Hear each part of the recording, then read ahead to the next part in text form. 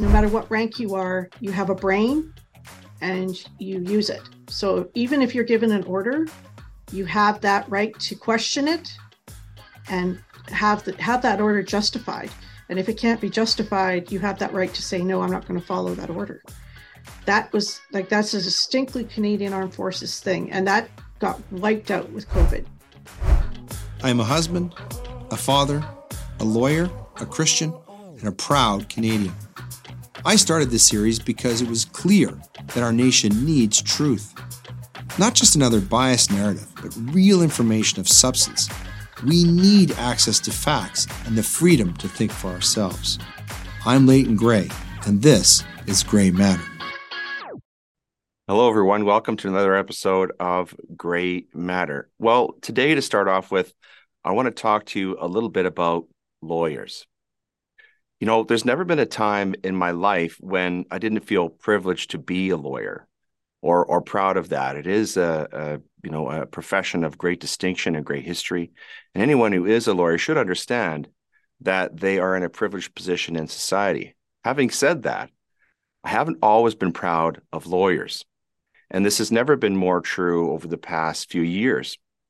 It's important to remember that all of the terrible lockdown orders that we faced all over the world were written by lawyers. All of the censorship laws that we're facing today in Canada were written by lawyers.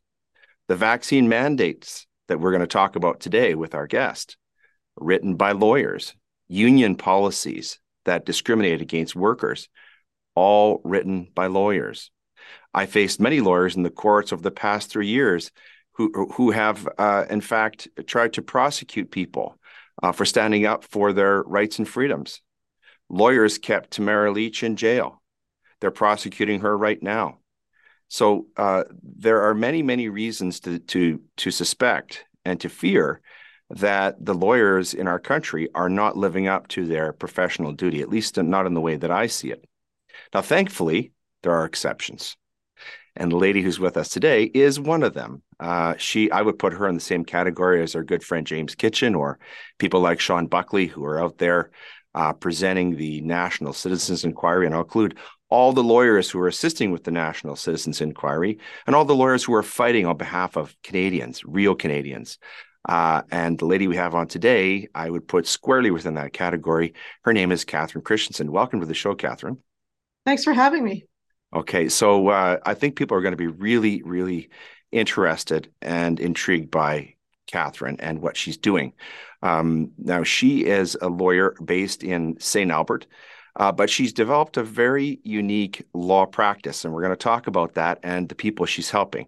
But before we go there, as we always do, we're going to frame our discussion with our aphorisms.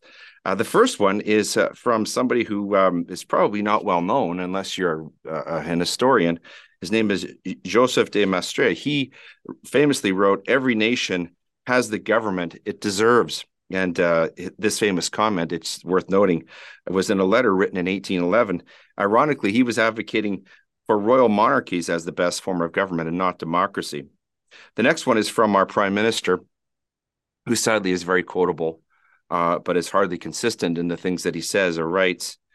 He said this: "My idea of freedom is that we should protect the rights of people to believe what their conscience dictates, but fight equally hard to protect people from having the beliefs of others imposed upon them." Would that he meant that. More particular to the people we're going to be talking about today, he said this back in February of 2018. This one's probably very familiar to our guest. In one of his famous town hall meetings, he faced a military veteran. He was asked a question, why are we still fighting certain veteran groups in court? And he said, because they're asking for more than we are able to give right now. That government had just doled out about $400 million to Bombardier in a bailout, paid $10.5 million to a convicted terrorist and murderer named Omar Khadr, constructed a hockey rink outside of Parliament that cost over $8 million, and on and on and on and on, the money that's spent by this Prime Minister. Now, having said that, by way of segue, the Prime Minister and his government, their approach to certain members of our society, important members of our society, specifically the Canadian military, are really the focus of our conversation. So, Catherine, I wonder if we could start off with maybe having you tell us about how you came up with this ingenious idea, this valor law, where you would focus your practice on helping members of our military. Well, I didn't come to law as a young woman. I was actually a registered nurse for over 2 decades and ended up hurt during an emergency situation and had to pick a new career. So I could tell you that every once in a while somebody wins against WCB because I convinced them to pay for law school. Good to know. Good to know. I'm my own first client, basically.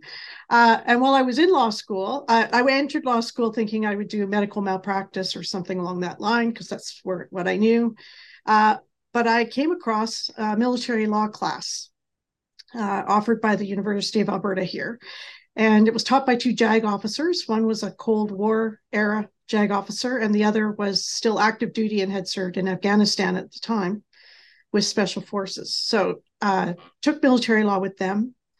They came to me and said, you need to do something related to the military. You understand it very well for a civilian, and you've got what it takes to do something. Well, I certainly wasn't going to be able to go into JAG because I'd wrecked my back in this emergency.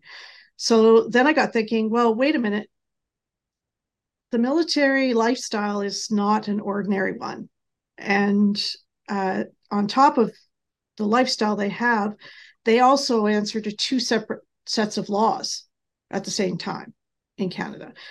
So I thought, wait a minute, they need somebody that can be that voice, that bridge between the civilian and the military world.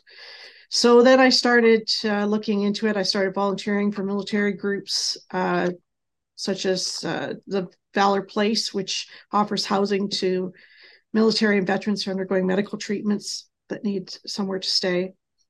And then ended up articling with a retired light colonel, and his wife also had become a lawyer after she'd left the military, and said, well, I'm going to open my practice and I'm only going to represent military and veterans. And I was told I was crazy, that there was no need for it, that there wasn't anything unique about military members or veterans, and that I wouldn't have any business, there's no way I would survive. Why were they wrong? Oh boy. So I was called to the bar and I hung my own shingle immediately, which I'm told the Law Society wasn't too happy. Or they were like, no, you need to work with it. No, I'm going to do it on my own.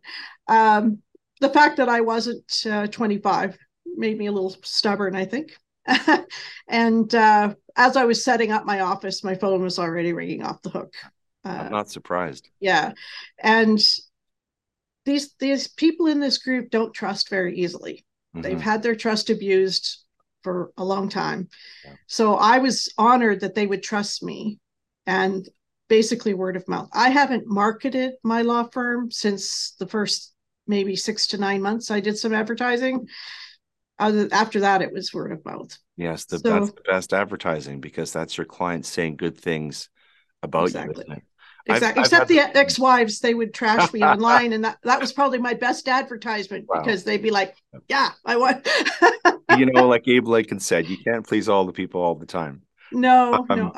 I've been told years ago that 25% of people will love you, 25% will absolutely hate you, the other 50% really don't care. Yeah. And, yeah. Mm-hmm.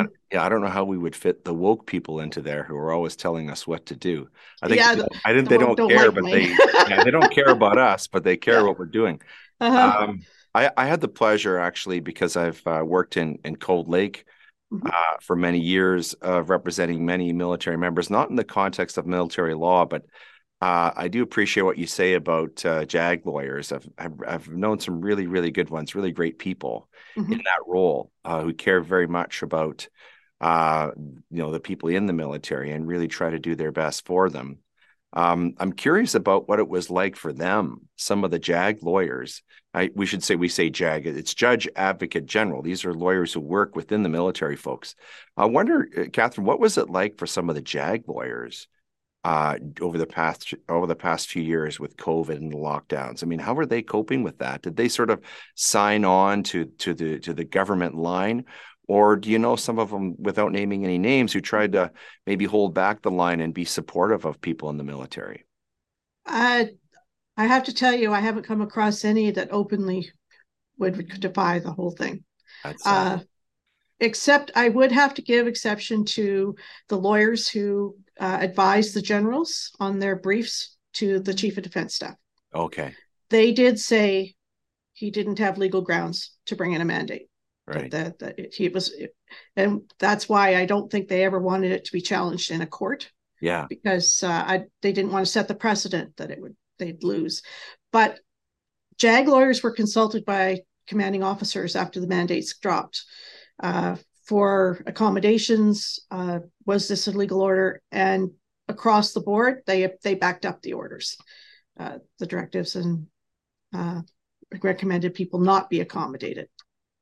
One So, one one person who did stand up was a member of the military. I wanted to ask you about this. Is Reverend Major Harold Ristow, who serves as a chaplain with Canadian Air Forces for 11 years. And he echoed some of the concerns that you expressed recently when you testified at the National Citizens Inquiry. I'm going to ask you about that. But he said this. He says, it's seriously dangerous to force soldiers to ignore their convictions from both a spiritual and psychological perspective. He said that to True North News in a recent interview from Kenya, where he's moved to work as a missionary. Would you share his concerns about that? absolutely. So now, what the Canadian Armed Forces has said as a precedent is you follow orders and you don't question them. Right. And the Canadian Armed Forces were well known, well respected throughout the world for having what they called a strategic corporal.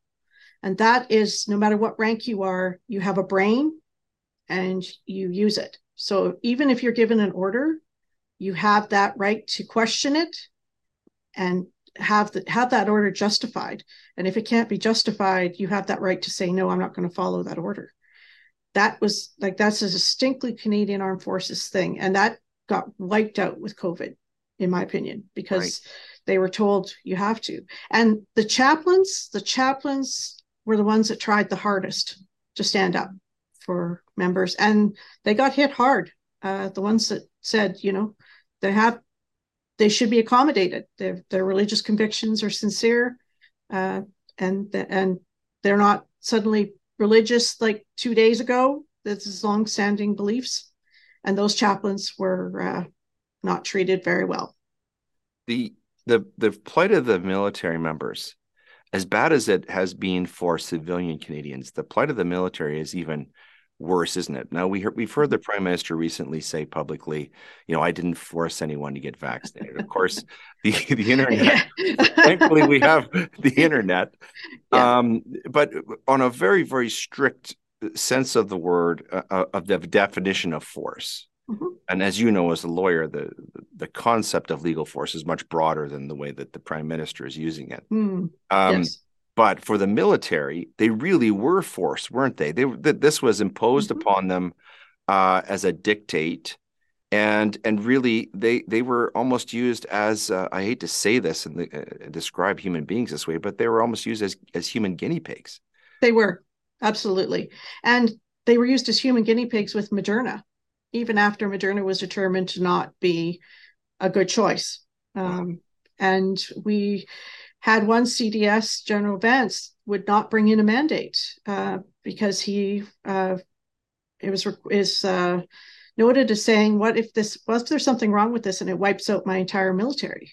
You're not using my people as guinea pigs, basically. And shortly thereafter, he was removed from command. Right. So very famously, right. Yeah. So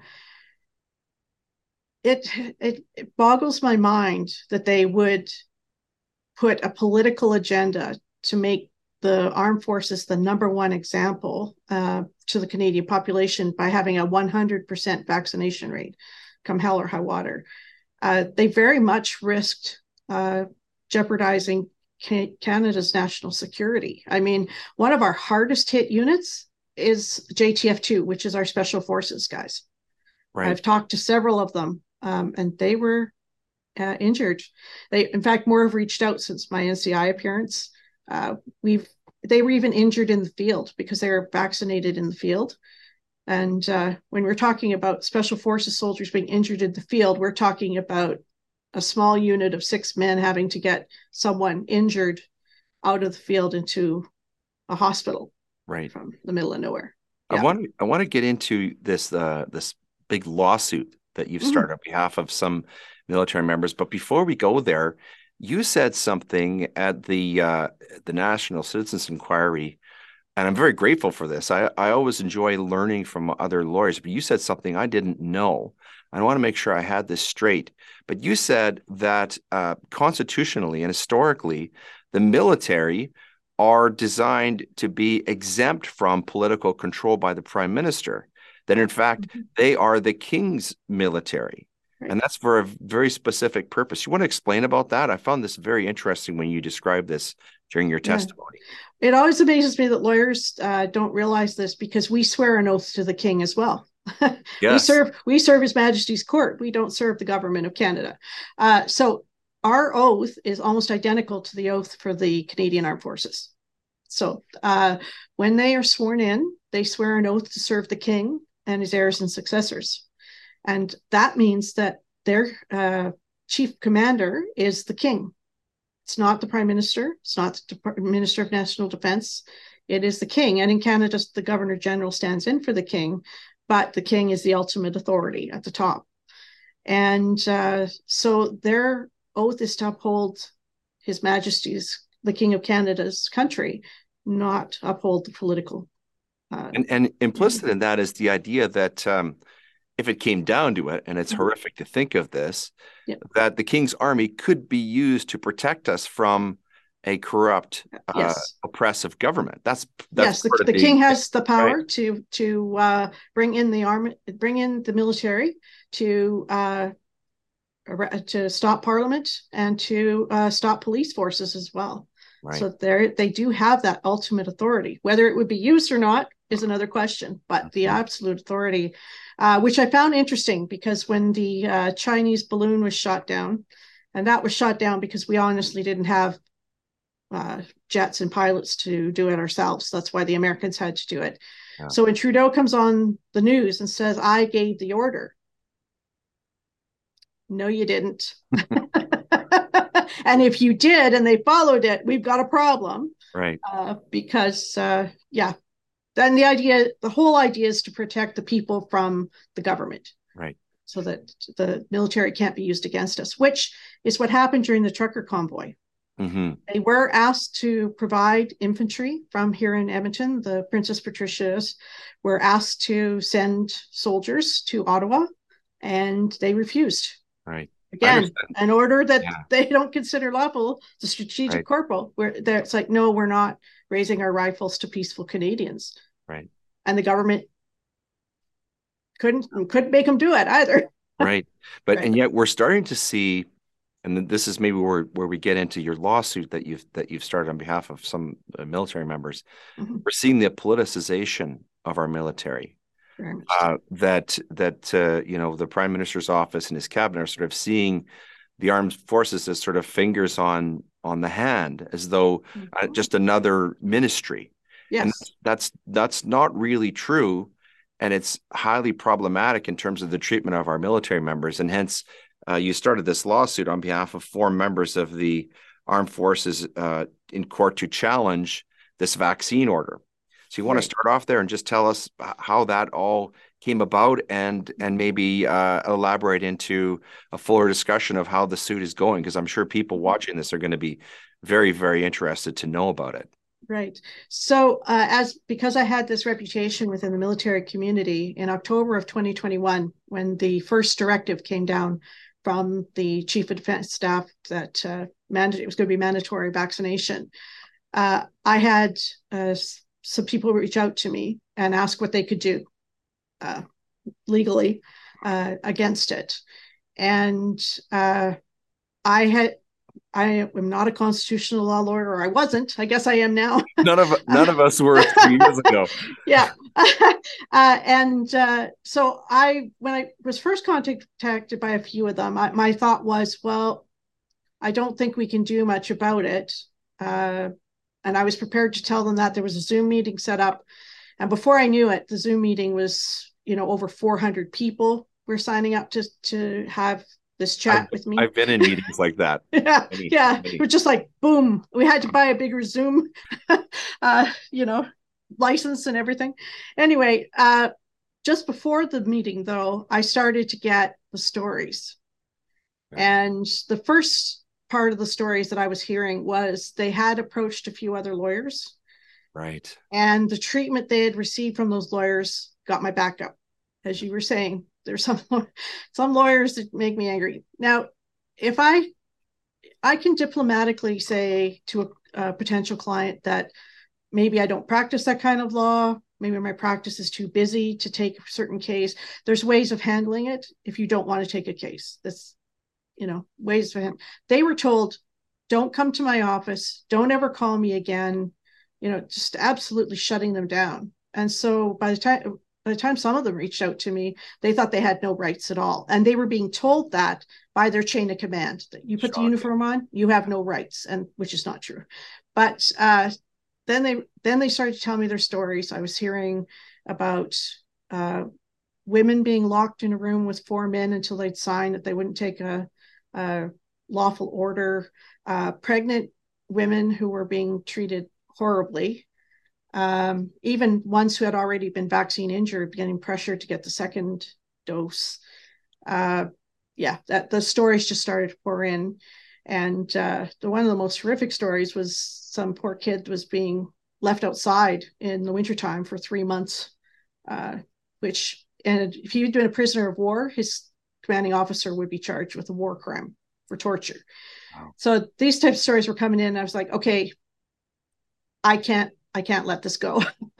I need to get brushed up on my law, my constitutional law and my military law real fast and see what I can do. So the first thing that we did was I helped them all with their requests for accommodation. They were given a really tight timeline, like only 10 days or so to get those requests in.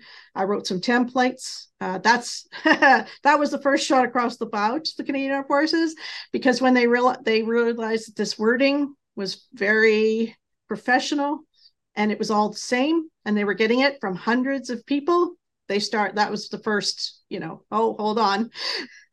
So then the accommodations were being denied. So then the next strategy I had was to try for an injunction. Injunctions are so hard to get anyway on anything. But I thought, you know what, let's try an injunction and see what happens. I also did it mainly because I wanted to see how the Crown was going to react. I wanted to know what their evidence was, what they were going to rely on. And the injunction hearing turned out beautifully just for that. It worked really, really well. In fact, at one point I had the Crown stabbing at the screen at me because I was not presenting the argument she expected me to present. And she lost her temper a little. Anyway, we didn't get the injunction. We were told that they had to use the grievance process. Now the grievance process is so broken. It takes 4 to 10 years to get a decision before you were told by the court that the court had no jurisdiction. Yeah. Deal with the matter. Yes, this is something very familiar. Yeah, exactly. Yes. So we get the decision. I do another Zoom call, and I said, okay, now we know where their position is. Now we get to work. Right. And there's nothing. A group of smart, resourceful military people that are highly motivated. Great. I have a great team. And tough people. They're tough. Yeah. So and they created their own support group, which also helped too, because the mental part of this for them has probably been the most damaging. Right. So I said, okay, they want us to use the grievance system, break it. And they said, what? I said, break it. I want you to grieve everything. And don't grieve it in bunches. I want you to grieve every single little thing. Break the system so that if I go into court, I can stand up and say, they can't use the grievance system because it doesn't work. Right. So we filed within 6 months, there were 10,000 grievances. Sabotage. we broke it. And they have actually issued in writing. I have letters in writing saying they cannot handle grievances. They reached a breaking point that they actually put it in writing that we cannot do any grievances. So did that lead you being able to go back to the courts then? I think so. So then we also the interpretation in Ottawa at the Department of National Defense was that because we'd lost the injunction, the whole lawsuit was lost. Oh, I see. For some reason, I don't know why their JAG didn't tell them it was only an injunction. That's not the whole case. Right. So we went dark, we went deep, and we started pulling ATIPs, which is access to information. Right. Requests, and we pulled and we pulled and we pulled until they caught on what we were doing. After they got wind that I had got my hands on the brief from General Cadieux to General Eyre, telling him that he couldn't do a mandate. Then they started to lock down the ATIP system. They've geared it way down and are trying to delay responding to it. So they censored it, basically. Yeah. They did. Wow. They have, very much so. Then they tried to censor General Cadieux's briefing note because when we ATIP'd it, we got it unredacted, completely unredacted. Then they realized I had it. They wanted to redact it. And I'm like, the cat's out of the bag, folks. Too late.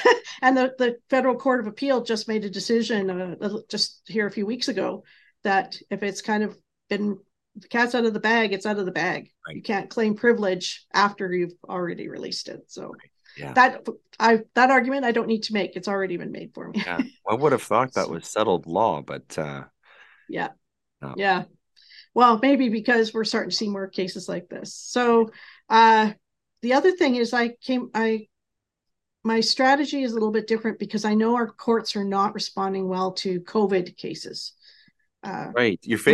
We're always facing this presumption, this activation of judicial notice, expansive definition of judicial notice that there's something called a pandemic and virtually it justifies any public action, any government action, no matter how offensive it is to individual liberties, no matter the harm it causes to individuals, no matter the harm it causes to society, to businesses. There's this presumption in the absence of really any persuasive evidence that anything is justified under Section 1 of the Charter. And you've been facing this too in your case, I take it. Yes, and I went to the COVID litigators conference in Atlanta, a room full of American. It was fantastic. A room full of American lawyers. There were 2 Canadian lawyers, including myself there. They all asked us the same question. What the hell happened to Canada? And I'd like to tell you. But anyway, they're hitting the same thing with a lot of their courts. This whole judicial notice idea that because the government said it, it's right. Yeah. And as a lawyer, my back goes up when I hear that. It's just like, I don't know about what law school taught you, but my constitutional law professor made it very clear about division of powers and that our courts are supposed to be where we can go and challenge our government. Right. They're supposed to be the great levelers. That was the principle of common law, right? And it just isn't working out that way right now, is it? Right. Yeah.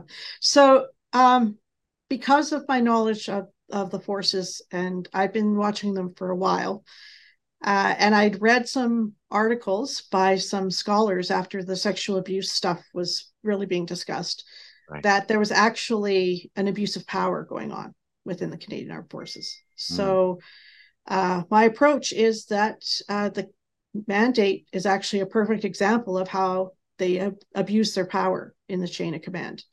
And certainly the Chief of Defense Staff thinks he's untouchable. So I thought, okay, so I am bringing a mass tort of 358 people. It's going to be dropping here very, very shortly, within the next month or so. And So let's talk about this lawsuit in maybe more detail. So you use the word tort, and some people might be thinking that's a German name. Oh, I did until I went to law school. Okay. Do you want to explain what you mean by a tort, and maybe tell us, what that is and how that's being articulated or explained in the form of the lawsuit, and tell us, is it a class action suit, or you've got hundreds or thousands of plaintiffs? How have you structured your lawsuit? Well, I've structured it as a mass tort, which is not a common thing in Canada, I've discovered. No. Which is basically 358 plaintiffs versus the Crown. Right. And I did that on purpose because there was some talk about making it a class action. But there was concern amongst the plaintiffs that they would do all this work, do all this sacrifice, and then should we win or settle, that gets diluted a lot. I see. Okay. And there was some bad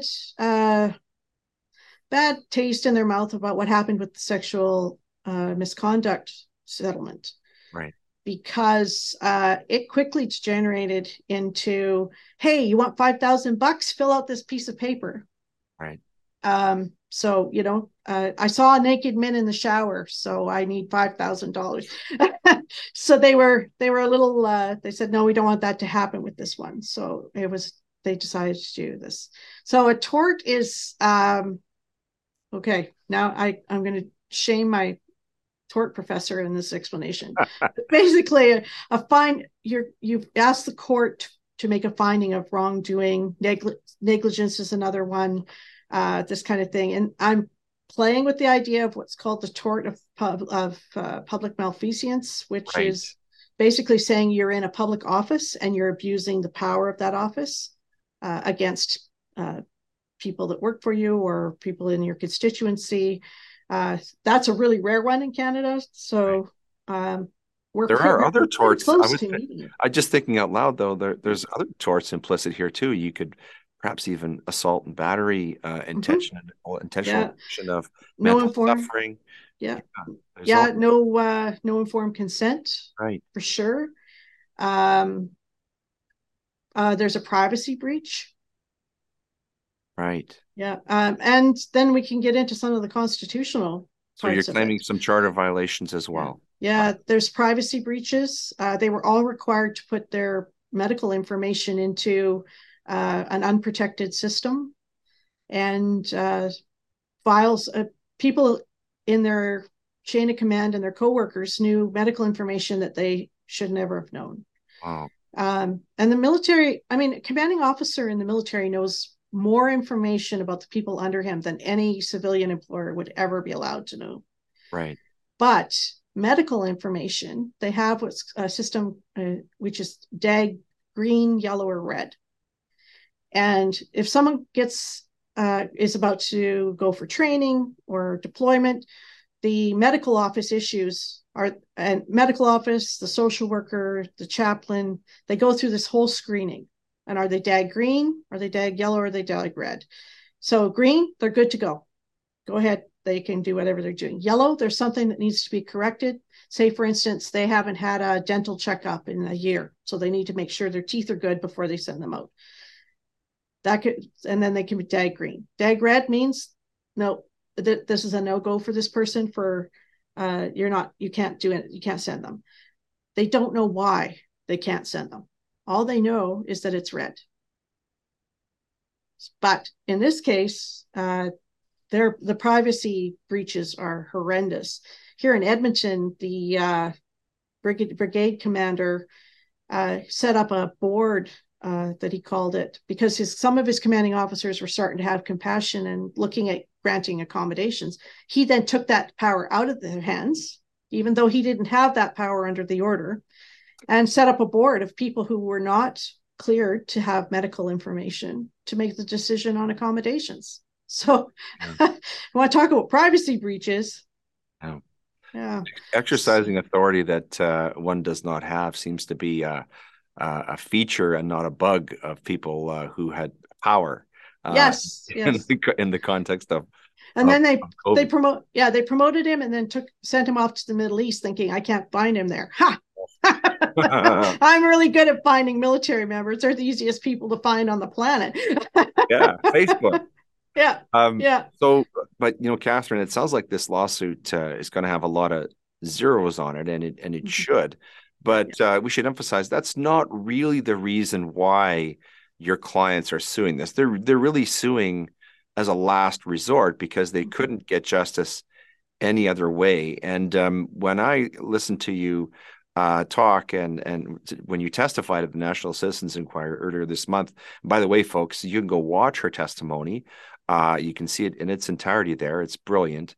But you talked about there were some shocking numbers about the sheer statistics of how many people in the military have been harmed by the vaccines or had left the military because they wouldn't take the vaccine.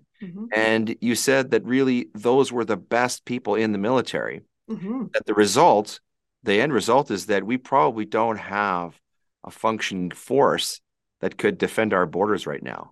Yeah. Is that a fair assessment of that? Do you want to talk about some of those numbers? I'm sure people would be just shocked to hear this. Right. So the Canadian Armed Forces ideally should have about 98,000 people capable of fighting a war.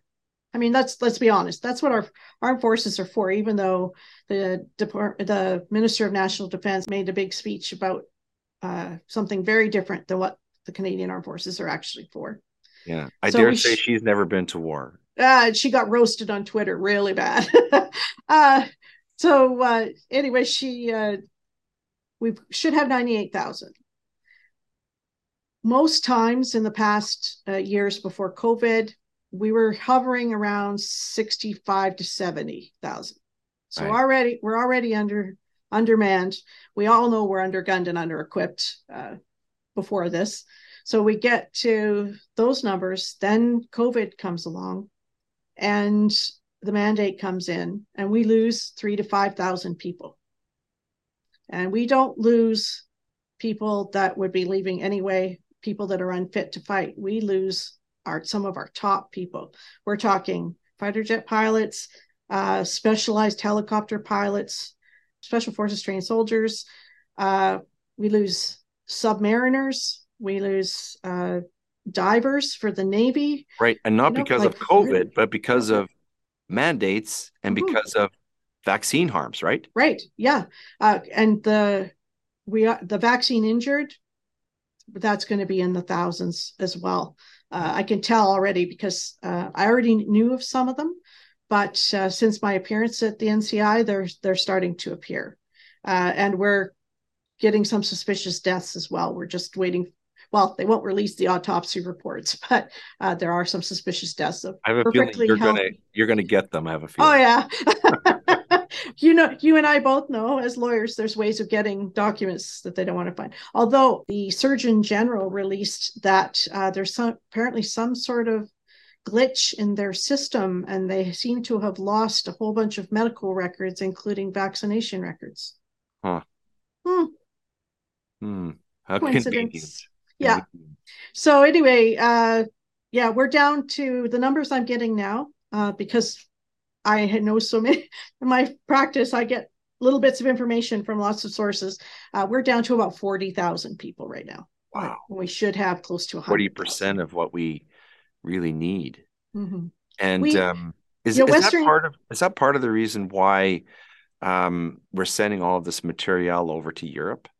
Because we don't really have people here who can operate it? It could be that's how they're going to try and satisfy their NATO obligations. Right now, NATO should kick us out, or we should diplomatically leave. Mr. Trump certainly was not shy about saying so. But and it was like 65 to 70 then. Right. But it was leaked, actually. I'm not sure if it was Mr. Trudeau or somebody else in his government. It was leaked out recently that they really have no intention of meeting their NATO obligations. No. Which is truly shocking because just look at, you mentioned this Chinese weather balloon situation. What if those were Russian planes or Chinese fighters? I mean, what would we do then? I know we have tremendous people in our Air Force flying the F-18s. I had the pleasure of knowing many of them. Mhm. But wow, without the A whole proper, bunch of them are grounded right now. yeah, you know, because and one wonders, what is the actual budget that's being devoted to the military? It doesn't seem Right. to be a priority with this government, Mm-mm. let alone the protection, the individual protection. I mean, that's the worst part is the human damage. Hmm. These There people were there were a few months ago on a Friday afternoon there we had three jets with pilots that could protect our entire country. incredible. Three, Yeah. three. I've talked to the snipers. We've got three snipers for Western Canada. Hmm. Now our snipers are good, but they're not that good. So we've talked about this politicization of the military. Catherine, besides the whole vaccine piece, um, have we also lost military people because of the sort of woke agenda that's been imposed upon the military as well? For example, I'm thinking of the transgender agenda that's been imposed on the military. Have we lost the good people there as Mm-hmm. well? Yes, the woke agenda has very much damaged the military. That was Also, already also created by lawyers, folks, I should say. yeah, yeah. That was already starting to be a problem before the whole COVID thing hit, and it's continuing to be a problem because what we've got is people that check boxes instead of people who can do the job. Right, And I don't care about someone's proclivities in the bedroom. I don't want to know, right. but can they do the job? Yeah. I mean, I don't have a problem with the woman being in special forces, but can she carry a 250-pound man with his full kit 10 miles over a mountain? Because that's what they have to do. If she can, all the power to her. There's men that can't do that task, but I've always had that position that if can you do the job? I Right. don't care what sex you are, what gender you are, all of that stuff. Can you do it? And you know, they're in my opinion, they're trying to recruit the wrong people Hmm. because those people are not the ones that want to serve our country. Because if they were, they'd already be there. Yeah. There's no life Uh, like it. Remember that? yeah, yeah.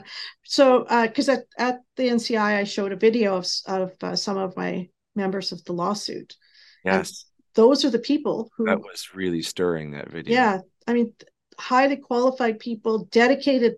I mean, these are people who were full-time career military. Hmm. That was their life. So some of them were multi-generational. Um, they're the ones that walk into recruiting centers and say, sign me up. Hmm. We And should talk about this a little bit because for people in the military, this concept of loyalty is a mm-hmm, very, very deep conviction. mm-hmm, And the overwhelming sense that I've noticed with Canadian workers, and I testified about this, is a sense of betrayal. mm-hmm, This must be even worse for military members. I recall from your video, I'm not sure if it was a brigadier general who was basically vilifying members and almost threatening military members. That must be really demoralizing for members of the Canadian Armed Forces. yeah, and that was General Air actually. That was shown. That's the guy at the top these days, who's a not his. He's made no secret of being a liberal. He did as a junior officer, so his position is his appointment was very political. But there's a within the chain of command, there's a trust. There has to be a trust in your chain of command that if they give you an order, there's a reason for it. You're willing to put your life on the line to follow that order, and you have that has to be there, and that is gone in the Canadian Armed Forces. People don't trust the chain of command, so they don't have their back, so they don't have their back. Uh, that's that's a tragedy How because can a military force function without that? it can't function. That's that's the issue. Not only are we vastly undermanned, but we have people in uniform that are like, well, we saw what you did, and so why should I be loyal to you? Because am I next? If I step my foot wrong, do something wrong, am I the next one?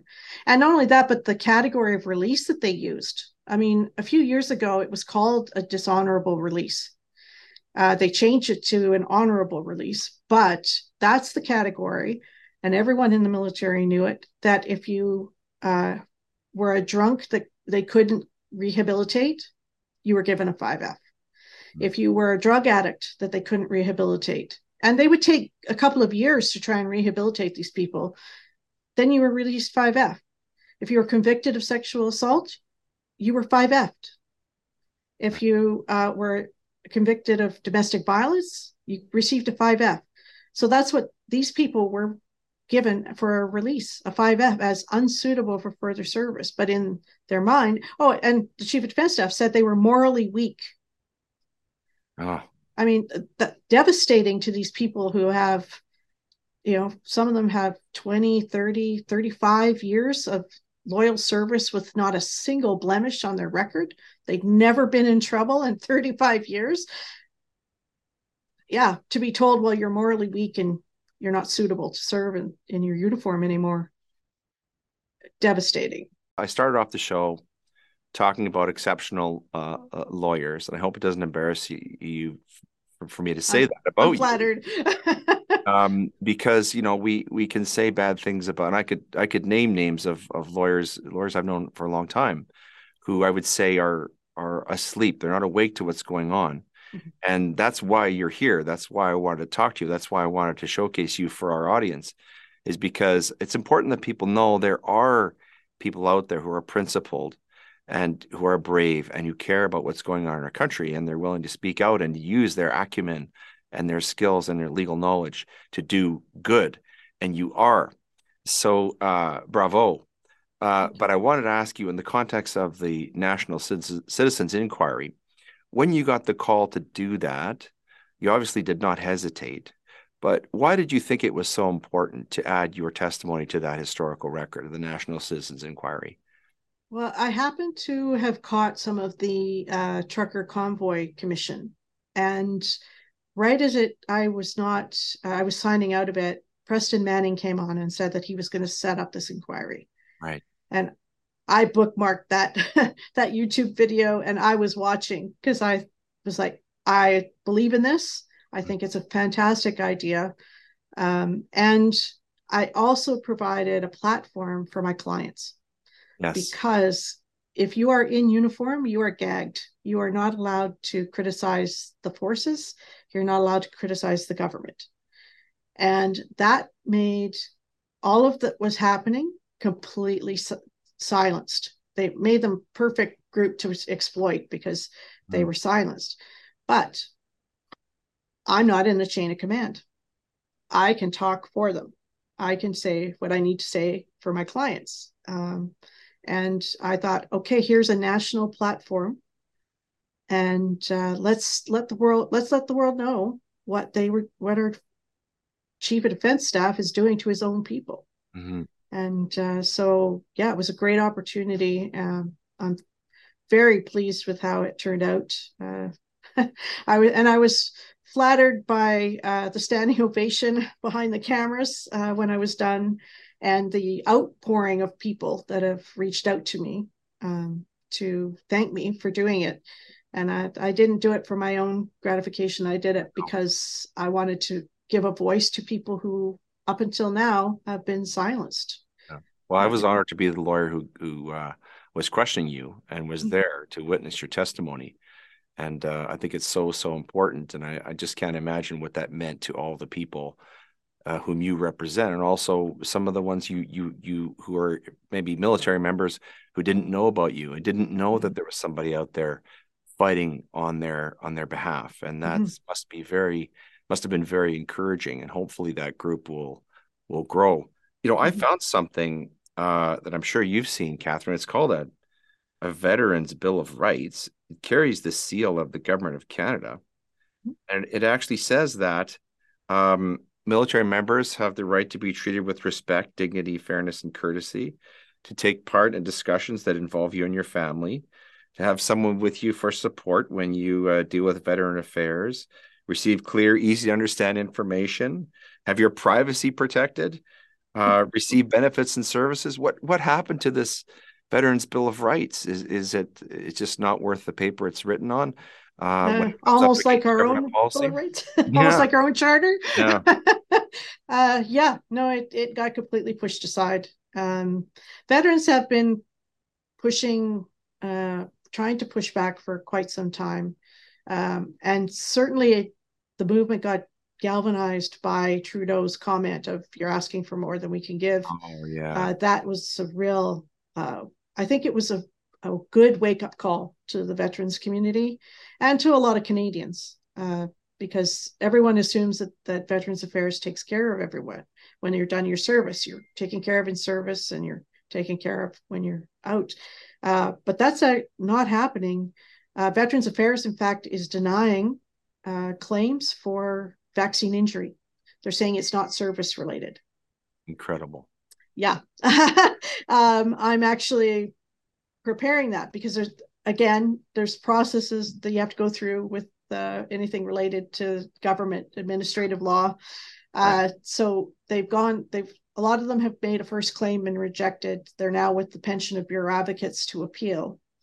And if they lose on appeal, then I'm sitting here ready to go into the federal court to have vaccine injuries identified as a service-related injury that needs to be compensated. Because I've got guys, I was just talking to one last week. He was a tank mechanic, had a pre-existing condition that was contraindicated for the vaccine, ended up taking the first dose to keep his job, had the reaction that had been predicted would happen.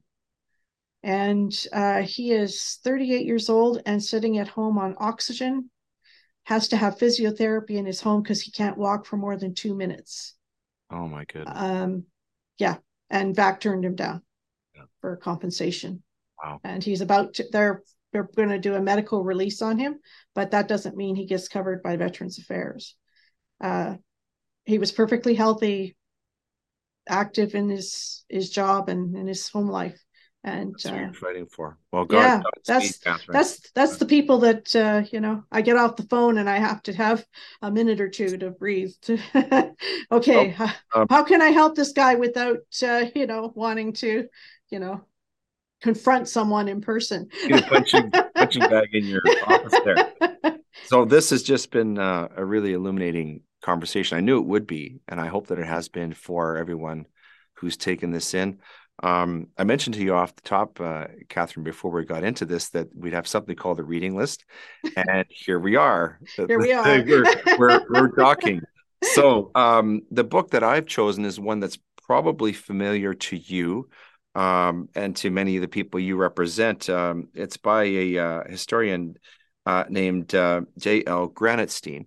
This book was written about 20 years ago. It's called Who Killed the Canadian Military? It's a 2004 nonfiction book.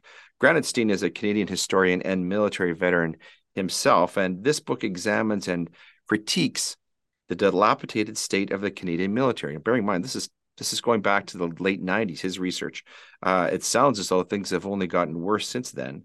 Granatstein also argues that a well-funded and well-trained military is necessary given the present international climate, and that increased military spending is necessary for Canada to survive as a nation. It seems to me somewhat prophetic in its approach.